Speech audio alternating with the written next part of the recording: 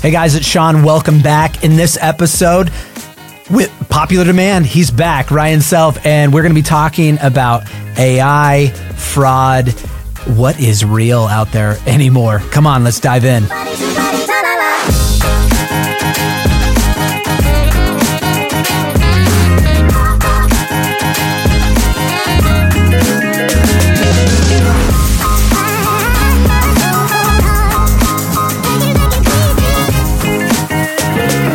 We're back with Off the Cuff, and we can't get enough of him, Ryan Self. Can't get enough off the cuff.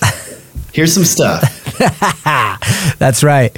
Ryan, welcome back. Thanks. It's a brand new day. This is why I'm still wearing the exact same shirt. And me too. Yeah, no. Let's continue this awesome conversation. Have you played around with this idea of, like, the advancement of AI is nutty to where, Ryan, you could, as a writer and even as an actor, you can preload, whether it's ChatGPT or it's the next wave of AI, actually load up your own film. And there are, like, we're so close already where it's happening, where you're like, hey, I prompted this today. Let's watch it. Tell me your thoughts. Yeah. Right? To where that becomes this new form of streaming, where it's like, hey, kids, gather around. Dad just made an animated cartoon starring you. Sure. Right? Grayson, you're the star, and Chuckles the squirrel. You guys go on this crazy adventure to the zoo. It's going to be nutty. Have you ever ridden a panda? Well, let's watch it. You know. I mean, the joke of a squirrel and it's going to be nutty. I don't know if an AI can write that, though. I played around with, do you know Midjourney? Yeah. I played around with it for the first time last week. I was actually crafting this pitch for for this graphic novel, and it's all sci-fi, and specifically there are AI. They're essentially robots are the main characters. I'm like, oh, it makes sense. I should use an AI thing. Totally. And the prompts that I was giving it, like, it was the simplest stuff, and it was like, yeah, kind of something like this. And what it would come out with was mind-blowingly good, beautiful, and perfect for, like, oh yeah, this is exactly what. And in seconds. In seconds, and you do have to. There has to be some sort of intelligence guiding it. Yes. For sure. It's all about the prompt, right? Yes. So you do I don't think we'll ever get to a point where you don't need an engineer or whatever you want to call it, guiding the ship, a captain. But the results, I would have, if I had wanted a couple of those images, I would have had to hire an artist, and it would have taken them weeks, maybe even like a month to come up with those images. And it was, like you said, seconds. Right. So the implications of that upon any creative field are self-evident. I'm curious. Like, I love, like, talking about AI and is it going to be our demise, or is it an incredible tool? We often talk about, like, it's like everyone has access to Excalibur, but not everyone knows how to wield it. Sure. You know, like, they can pull the sword from the stone, but they don't know how to use it. Yes. So, and I mean, that's a rewound parallel to that would be just phones on your cameras on your cell phone. Sure. The internet. Suddenly, just overnight, we're given, like, the highest quality cameras, and everyone could become amateur photographers. Right. But there are still professional photographers. Like, right. You know, right. Yeah.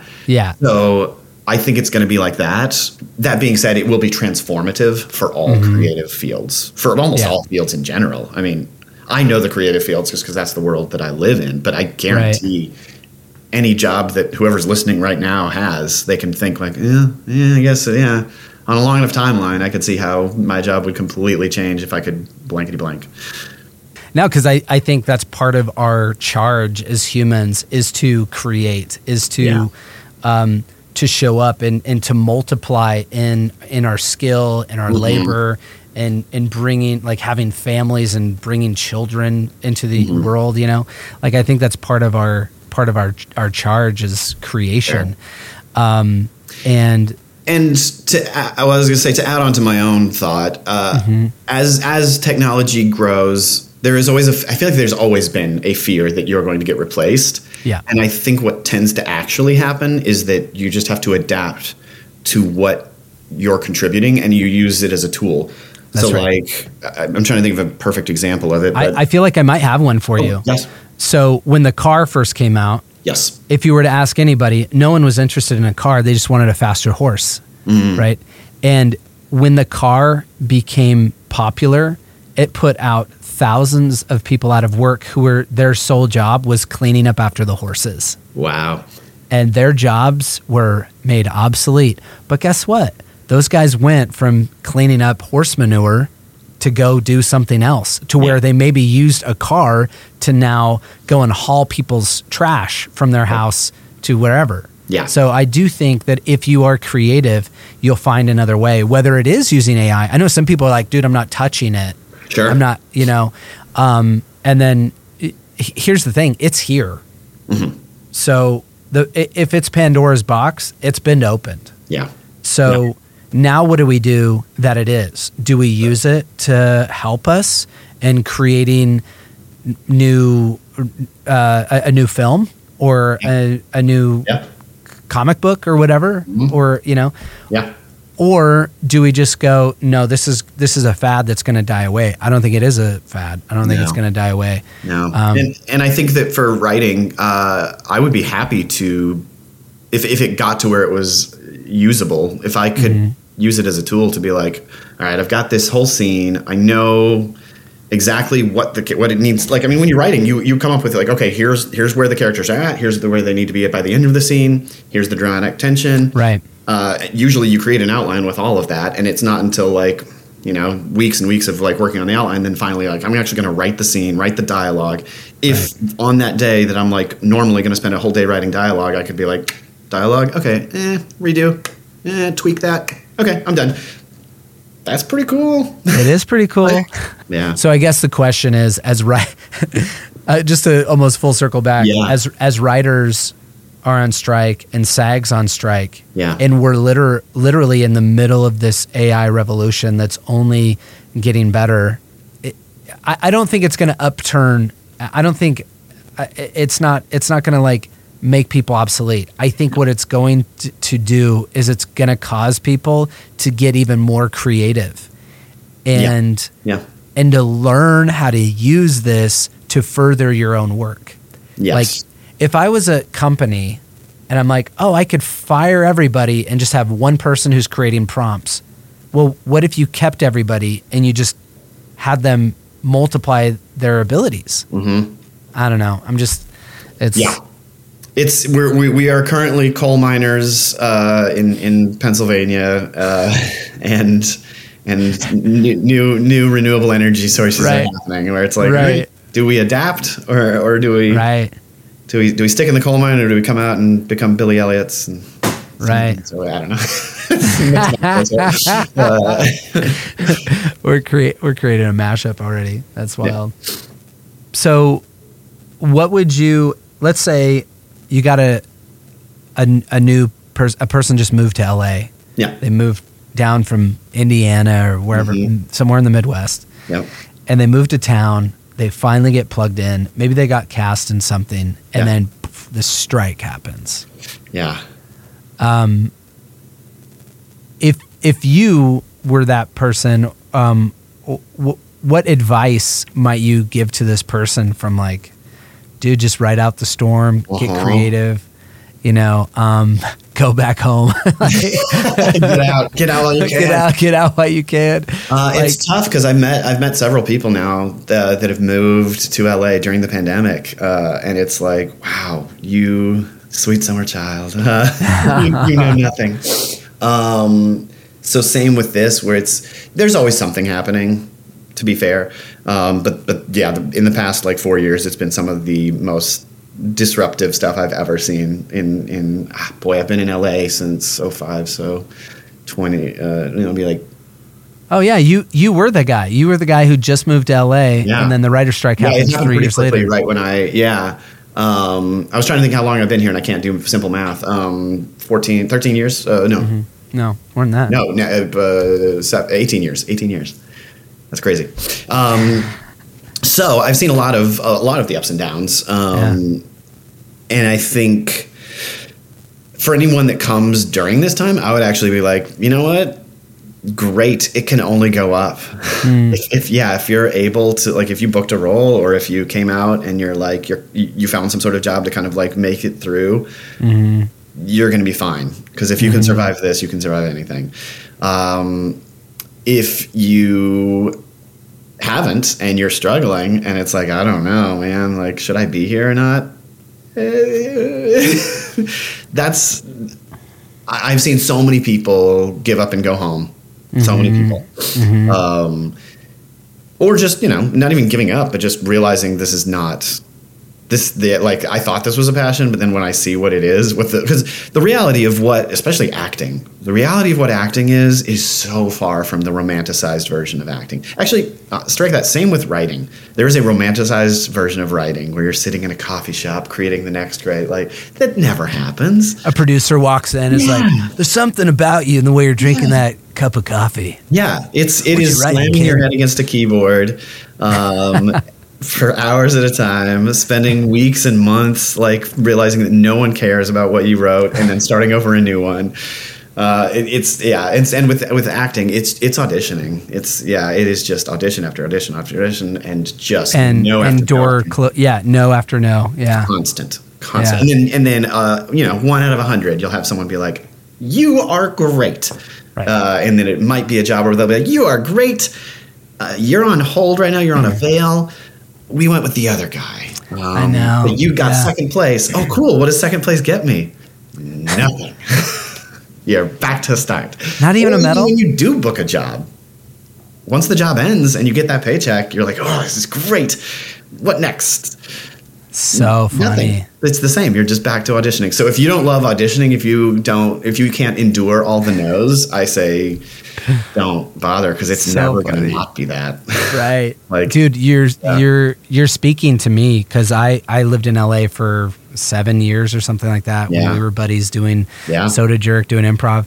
And then my path led me to Idaho, and I was doing acting still here. But just last week, I sent in a video audition, and I knew the producer, so I texted them, be like, hey, just checking in to see how things were going, because I'm going to be in that. It was like they were filming in another city, and I was like, I'm going to be in that city. Yeah. And they're like, well, they're looking at somebody else, but you're second. Like, you're next in line, I think, is what the language she said. So it's like, oh, but you never know.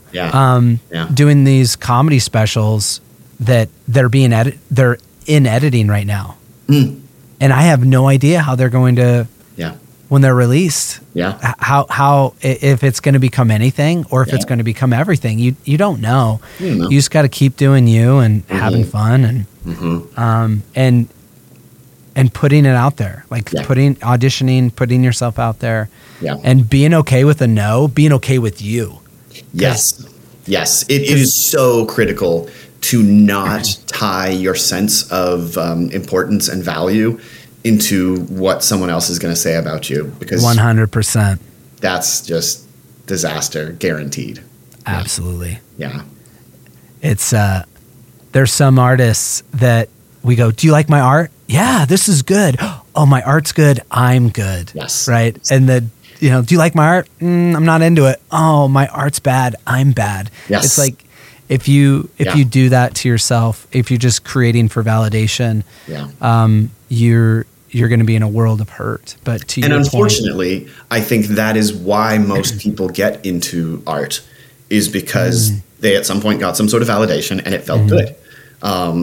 Or they lived in a world where they got almost no validation anywhere, lived in a family where their parents never said they love them, or whatever it is, create the sob story. And then they dove into something where they could get validation, and that felt good. And so a lot of artists, that is their origin story. And I feel like that's unfortunate, because that means a lot of artists end up trapped in this abusive cycle of like needing validation, and the people who I feel like are transformative artists that can continue doing it for a life and be healthy, figure out how to change from needing that validation to just enjoying it, but getting validation from something else. And that's, I don't know anyone that I can think of that hasn't, that is like healthy and happy right now, that hasn't had to come to that realization themselves and change kind of their mode of operation. They're like their default. And so to that end, circling back to your original question, if you're someone who has moved out to LA and you're like, oh man, this sucks, this is hard out here. If you are able to find joy in this time in doing what you're doing, you're going to be fine. That's great. And if you don't, then take a hard look at why you're doing it. Do you need to get that role to feel like you are a real human being? Well, guess what? It's, even if you do get the role, you're not going to feel it. So yeah, now is a great time to have some self-reflection. Congrats. Yeah, dude. It's you got to discover who you are, what you're made for, what your purpose is, and life's going to knock you down. So if you can enjoy the process of discovering who you are, enjoy creating. Yeah. If other people love it, great. If they don't, great. Yeah. There's a weird catch-22 about acting that I had this kind of epiphany a while back, where I used to work so hard at auditions, and it meant everything because I wanted it so badly. And I felt like it kind of showed. You seeing it from like many years of experience, and now seeing it from the other side, like I've been in the casting room now and been like, oh, okay, I can see that desperation, and it doesn't look great. Where you're like, oh man, they really want that. And then I started booking a lot more when I had that, you know what, it's just another audition. And a lot of actors be like, once you get cynical, you'll start booking. And I think there's some truth to that. The more optimistic version of that is, it's not cynicism. It's you just don't need it. Yeah. You don't the pressure's need it off for your own validation.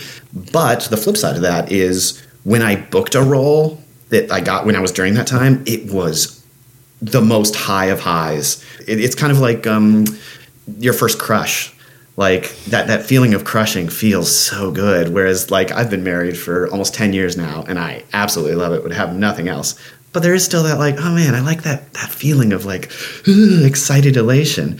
And as you were talking, I was reminded of the fact when Colleen and I, my wife, first started Recycled Minds Comedy and teaching classes and doing shows, whenever we got a check that was like from a show that we did or a corporate training, we decided to do this thing that whenever a check would come in from our work of creativity, we would just be like, we just do this like little dance together in the kitchen. and it became a thing that we did. And over the years, we got this venue, and we have like renters in this venue. And so it's just become a normal thing. Yeah. To where we stop dancing because it's coming in on the normal reg. Never stop dancing. You need to write never a book. Stop dancing. So here's the really cool thing that happened just this week. Yeah. 2 days ago, we open up a drawer. We have like a drawer. I probably shouldn't. We have a place. What's in your drawer? We have a place that like people who rent from us, they put checks. Okay. Right. And the code to get in is the code is 99. I probably shouldn't say. I probably shouldn't. So, but there's a place where they put checks for us, and we went in, and it was like thousands of dollars more than normal because there's been an influx of different things going on. Oh, wow. And so Colleen was like, Sean, and we just went back to dancing. Good.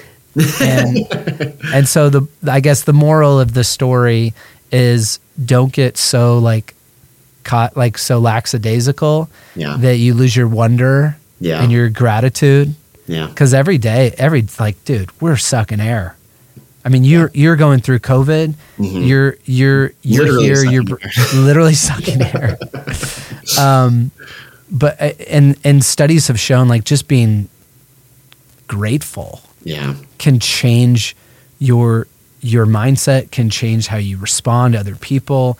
Doors open to you because they see like there's something about you just because you're grateful. So we learned a lot today. Yeah, we did. I learned a thing today. We learned a thing. Not everything is great. Sometimes things go on strike. Yep. Including your income. Yep. And you have to respond. You have to show up. You still have to be you. Yeah. You still have to be the man or the woman that you're designed to be and be everything you've got for the people around you. Because we are the ones that are, we are the world. We're the people that are the ones that are going to transform the world around us. Yeah. We're the ones that provide for our family. We're the ones that are fighting to make this space better. Like I got kids, man. I can't, as David Magadoff said, I'd never heard this before. He said the babies bring the bread. Oh yeah. I'd never heard that term before. Have you heard it? I only heard it from you last time you mentioned it because you just can't stop talking about Magadoff. Sorry. You just love that Magadoff. It's you guys are always on my mind. So. Aw, thank you. The people that transform my life are always on my mind. So, which full circle, that's what we're aiming to do, is to transform our own lives and the lives around us. That's right. That's right. 100%. Cool. Well, hey, I got to say thank you to those of you. Thanks for joining us here on Off the Cuff. Ryan and I had a blast. Ryan, thank you so much for your time and your talent and for being here with us. And bro, nothing but the absolute best as you're in the middle of these the double strike, as it were. Double strike. And I hope that on the other side of this, that things are just multiplied for you, brother. Well, thank you so much. Appreciate it. Thanks for having me. It's always a joy to get to talk to you, and then to do it in a sterile podcast setting just makes it that much better. We probably could just talk to each other more on the phone, but this is great. Oh, awesome. So good to see you. So good to talk to you. Good to see you too, man. And give my best to Katie. I should reach out to her. I might have to talk to her about doing a voiceover for a thing. So awesome. Well, thank you much, brother. Yeah. All right. Take care. Talk to you later. Bye.